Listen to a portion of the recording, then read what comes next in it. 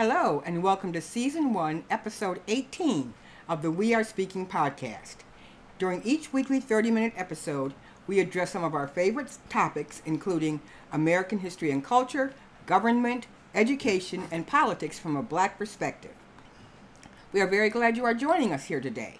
The podcast is brought to you by our company, the Team Owens 313 Community.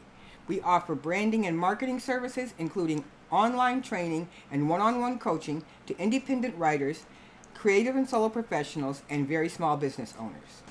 As a free or paid subscriber to the We Are Speaking publication, you can access the podcast episodes through the website or on your favorite podcast player.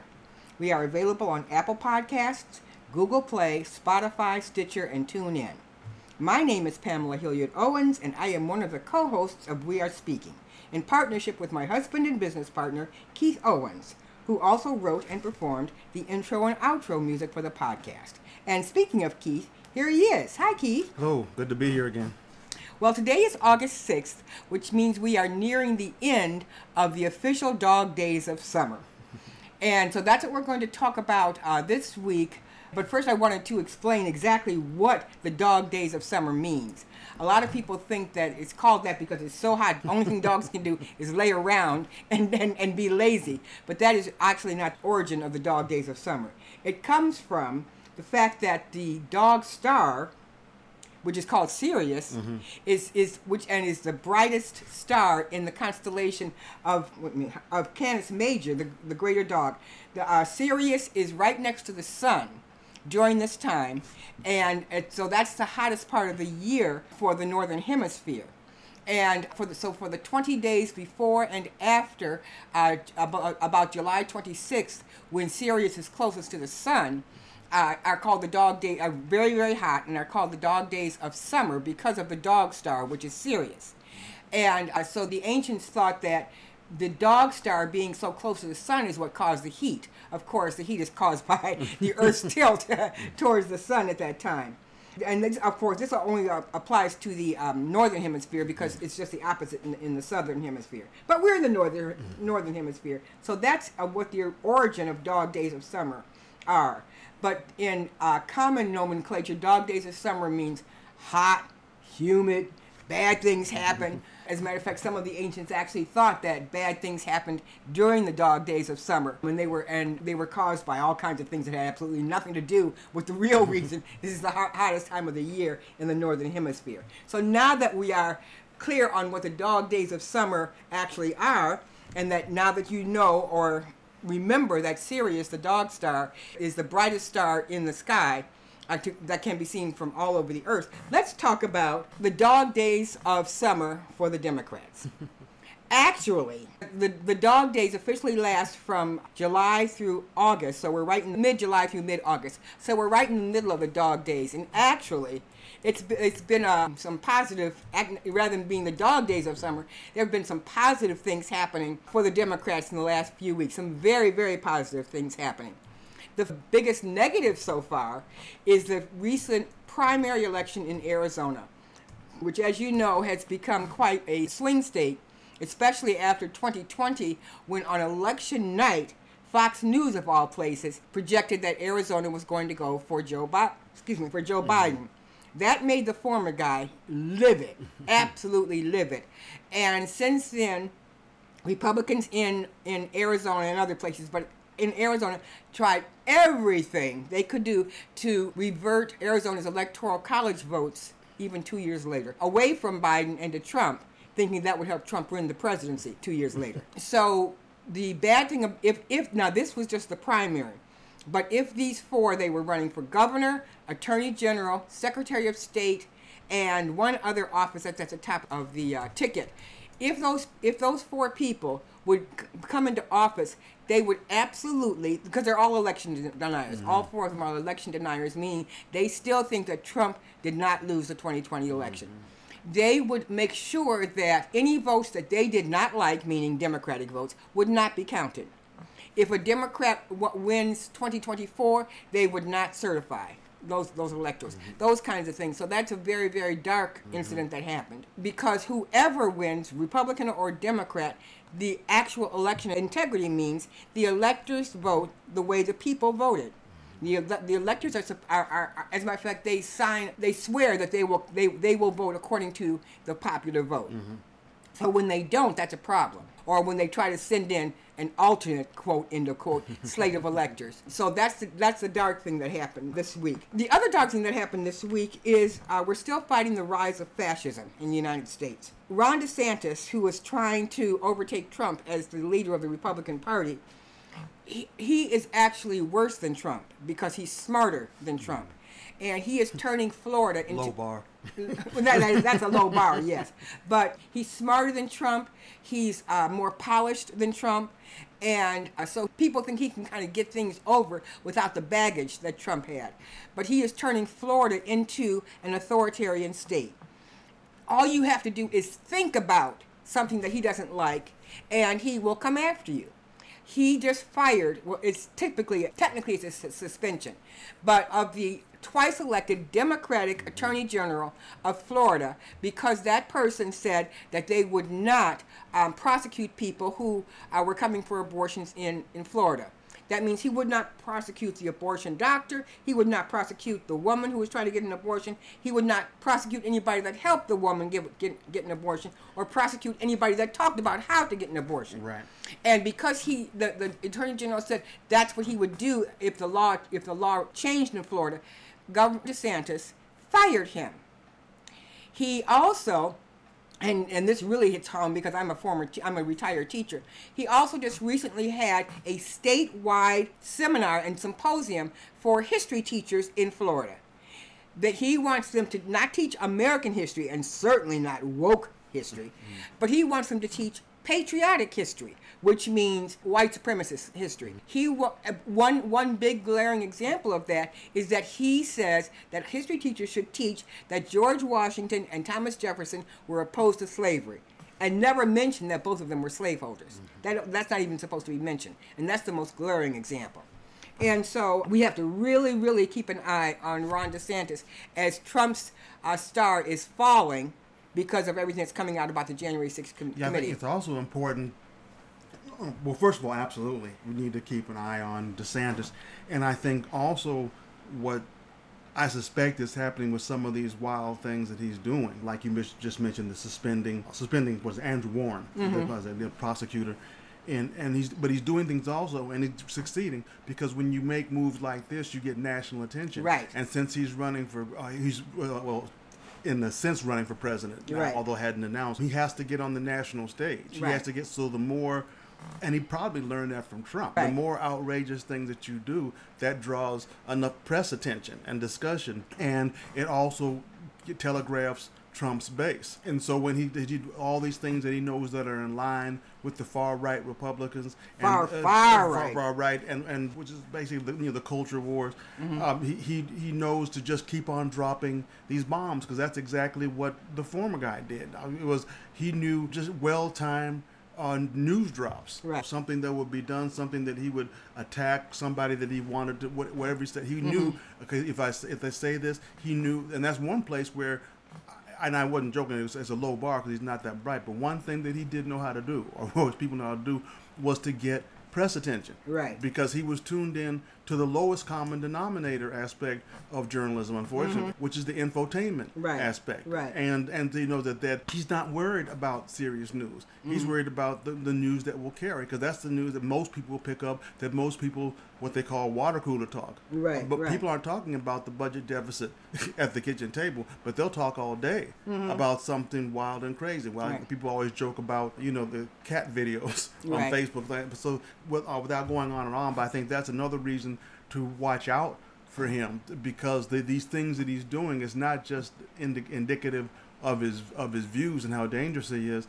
but also it's so hard to manage, I think, from the media perspective, to manage someone like this, who those in the media who are intelligent realize what he is. But how do you not cover that, or how do you add context? And the media, unfortunately, is still catching up to how to cover people like Trump and DeSantis, playing both sides, trying to be fair, etc. Right. And they take advantage of that, and so it's something to watch. Right, exactly. And the other dangerous thing that happened this week, as a matter of fact, it's still happening, is the CPAC conference that's going on in Dallas, Texas. The CPAC is the Conservative Political Action Committee, and they are having their convention in Dallas. Conference. I'm sorry. The Conservative Political Action Conference. They are having their conference in Dallas, Texas, as we speak. And the guest speaker last Thursday, 2 days ago, was Viktor Orban, who is the prime minister or president. Orban. I'm getting him confused with Jerry Orbach. Okay. Yeah, right. Orban from Hungary, who is racist, sexist, and totally authoritarian. Can I interrupt real quick? Keep going. Okay. Racist.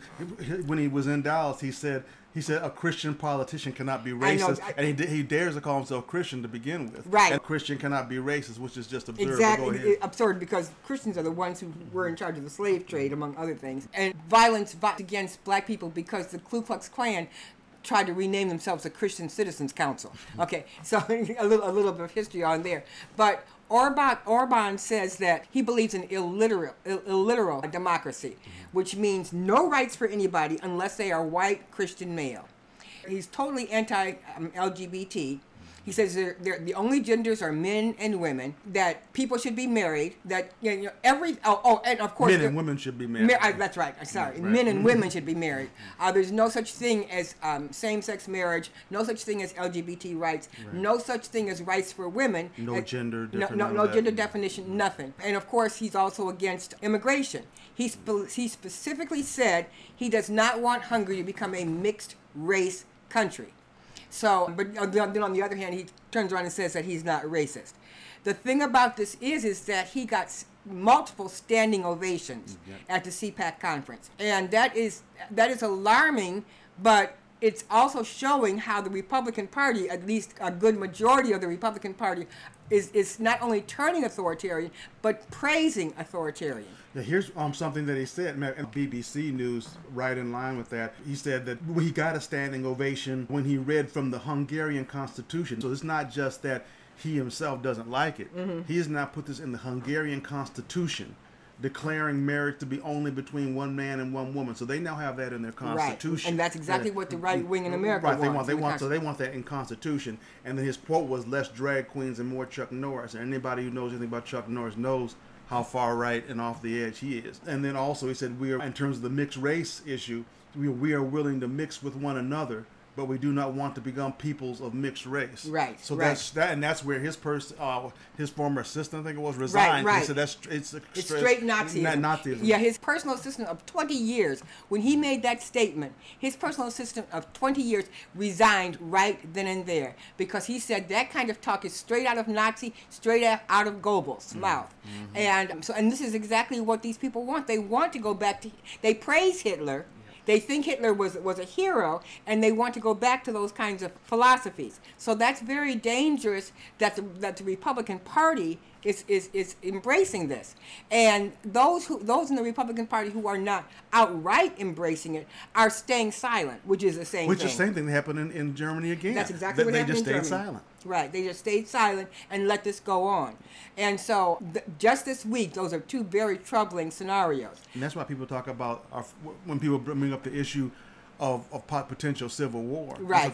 That's where that's coming from. Exactly. And that, well, I'll just leave it at that. That's why that's not out of the realm of possibility, civil war in some form. Right. There's different forms of civil war, but we are at the brink of a serious divide. Is right. the best way, because it's so hotly contested, and people are so and really not willing to budge any further. That's when you begin to have this kind of instance. When you start talking about people, the folks, those of us who are pro-choice, we just, for example, we refuse. You get to a point where you say no more. Right. And a lot of these women and men who support that, regardless of what the law says. And when you have other folks like those on the side of the Republicans, who at this point are willing to invite someone like Orban to speak at their conference and embrace white Aryan nation-Semitism. For a long time, they tried to duck. They would always try to insert somebody. We would have pictures of the Republican conference, and the cameras are trying to catch somebody black, somebody to show the worst unbread. They're not even trying to do that anymore. They're not even trying to hide it anymore. Right. And speaking of abortion, the other good thing, I mean, mind-blowing good thing that happened was the vote in Kansas. And that was also on Tuesday. Kansas was trying to put into their constitution abolishing abortion. And so they put this up to a vote in the primary in Kansas, knowing that primaries historically have a lower turnout and more Republicans than Democrats vote in the primary most of the time. And so they also worded what was on the ballot so that no meant yes and yes meant no. Right, they tried to confuse. They tried to confuse people, and they tried to have it during the primaries rather than during the general election, hoping that more Republicans would turn out. But there's two places where they went very wrong, because 60% voted no against the amendment, meaning that they did not want abortion outlawed in Kansas. Right. 60%. And their first mistake was downplaying the power of women, number one. Exactly. And number two, in Kansas, when there's a candidate on the ballot, Republicans have to vote for Republicans, and Democrats have to vote for Democrats, and independents have to declare whether they're going to vote for one party or the other. But this was not a candidate. This was a ballot initiative. So anybody could vote. Independents, Democrats, Republicans, anybody could vote on this, and the majority of Democrats, and there aren't that many Democrats in Kansas, Democrats, Republicans, and especially independents voted against this amendment. And if I could say, this is from MSNBC's website, but it says I'll just read the first graph, but it says on Tuesday night in the state, former President Donald Trump won with 56.1% of the vote.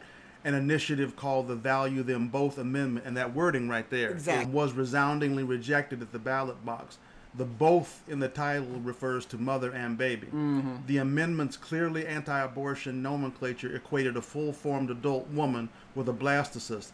It lost 58.8% to 41.2%, so it wasn't even close. In Kansas, that's a strong defeat pretty much anywhere. Right. But in Kansas, that's a blowout. They have not voted for a Democrat for president in Kansas since LBJ in 1964. That's how red Kansas is. Although they have had a Democratic governor, they have the one who was taken to be head of HUD. The woman governor of Kansas. Oh, yeah. Okay. Yeah. So they've had a Democratic governor, and of course they have some Democratic spots in Kansas, but it is mostly a strong red state. Deep red state. But going back into history, you remember Kansas is the state that they were fighting about when it wanted to become into the Union on whether it should be a free state or a slave state, and so that's where that was one of the causes of the Civil War. About bringing in new states and whether they should be free or slave. And that's where John Brown was from and all of that. So Kansas has quite the history. The Compromise of 1850 took place in Kansas. So it's if you go to the website, We Are Speaking website, I did a whole post on that. On Kansas? On Kansas and the Compromise, yes. Right. And the Compromise of 1850. So I'm not going to go into that right now because we have some other things to go into. But that's interesting, though. Yeah. But so those were that was one of the biggest things that happened this week because it shocked everybody. It shocked everybody that Kansas voted down not abolishing abortion in the state. But then also now let's go to all of the positive things that have happened since in the last few weeks, and the recent Democratic wins. Okay, a few weeks ago, about a month ago, the Senate passed, and when I say the Senate passed, the House of Representatives, which has a thin but secure majority of Democrats, they vote for just about everything the Democrats and most of the people in America want. But then it goes to die in the Senate. And so when I say the Senate voted on something, that means it's able to go to the president's desk. So they voted in the CHIPS Act, which brings manufacturing of computer chips back to the United States. The majority of computer chips, and computer chips are needed for everything, from your watch to your coffee maker to your car. Right. There are cars sitting on the lot that cannot be sold because one chip is missing that makes the car run. And then that also made a problem of the supply chain even worse because there were boats sitting in the ocean outside of Long Beach, California, that couldn't unload their chips, and having to wait for the chips to come back to the United States that are manufactured in Asia. That was a big problem. So the CHIP Act was passed. So that was a big win. And then gas prices have dropped precipitously in the last few weeks. They're down about 80 cents from where they were just a couple of months ago. And so that, of course, brings inflation down. And so the thing that we have to watch for in November, because at first the Republicans wanted to run on high gas prices and high inflation, but now that gas prices and inflation are coming down, then they're going to go to the culture wars. And that's where they can almost always win. Right. And so we have to kind of watch for that. And speaking of inflation, yesterday meaning Friday, finally, Arizona Senator Kristen Sinema decided she was going to support the Inflation Reduction Act, which was designed and passed by Chuck Schumer and Joe Manchin, of all people. And because the bill is a reconciliation bill, each party gets 2 chances per year to have a reconciliation bill that only needs a simple majority, not the full 60 votes. That means they could pass this bill with no Republican votes, which made Mitch McConnell very mad. Very mad. And they passed it after the CHIPS bill was passed. Mm-hmm. And so this was a good sleight of hand of Schumer. So the CHIPS bill was passed in the afternoon, and then they announced this new bill, the inflation, which Manchin named the Inflation Reduction Act. That's right. He named it. And then the Republicans were so mad that this was passed without them and without the stamp of approval of Mitch McConnell, they decided not to pass the PACT Act, which would protect veterans who have been negatively affected by being around burn pits. And so from Wednesday all the way through Tuesday, when it was finally passed, the Republicans said, oh, we're going to stomp our feet because we didn't get our way, and we don't care that veterans aren't going to get their health care. So they voted it down. So they're really burning their own house down. Right. I mean, and they finally relented because it was the exact same bill, except for literally one sentence that they had voted on overwhelmingly just a month before. So the final version of the bill is going to be introduced today, and that's a major win for the president. The Inflation Reduction Act, right? Inflation Reduction Act. Mm-hmm. But I think more interesting to pay attention to is Senator Manchin, because as expected, he took heat for that, but he wasn't willing to take heat for a long time. Right. So he was trying to play to his side, to the side. The fact that he's done it, to me, says that something's getting through to him. I think that, again, as we discussed, I believe last week, the lack of a better term, popular wisdom says that the Democrats are going to lose it in November. Historically, that's what happens. So but big. We're going to lose our. Right now, we have the Senate.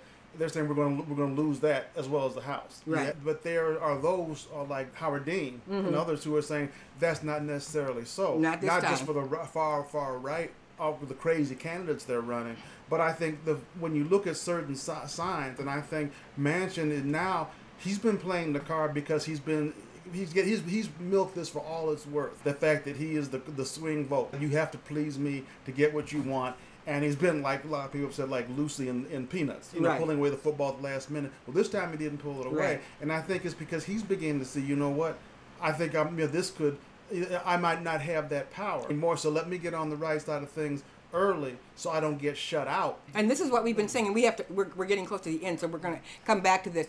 But what we've been saying, we really only need 2 more Democratic senators. At least 2 more make Sinema and Manchin's votes irrelevant, because we'd still have the majority with 52. So if those 2 didn't vote with the party line, we'd still have 50 plus 1.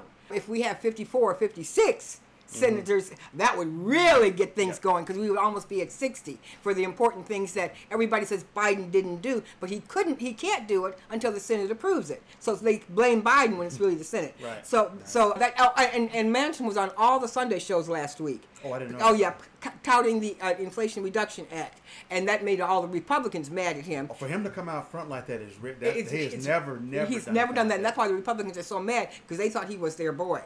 Well, also, for him to do that means he put himself in a position where he couldn't back down. Exactly. See, before he's always been kind of like over in the corner where he could flip and he turned and say, well, yes, no. But by doing that move, that also signals the president and others are where he is that when he's willing to get on all Sunday shows and put it out there, which means now you know. Right. That, and so he's signaling more he wants to be on the Democratic side, which is a good thing for us. Right, exactly. Also this week, we're at the lowest unemployment in decades at 3.5%, the lowest deficit in decades.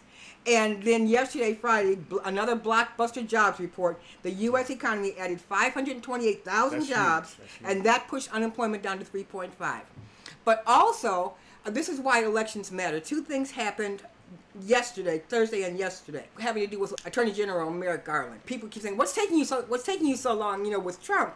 And they don't realize that indicting Trump is a big deal in many ways. So he has to get it right the first time. Number one. But on the other hand, he went into Kentucky, that has a Republican Attorney General who would not look further into the murder of Breonna Taylor.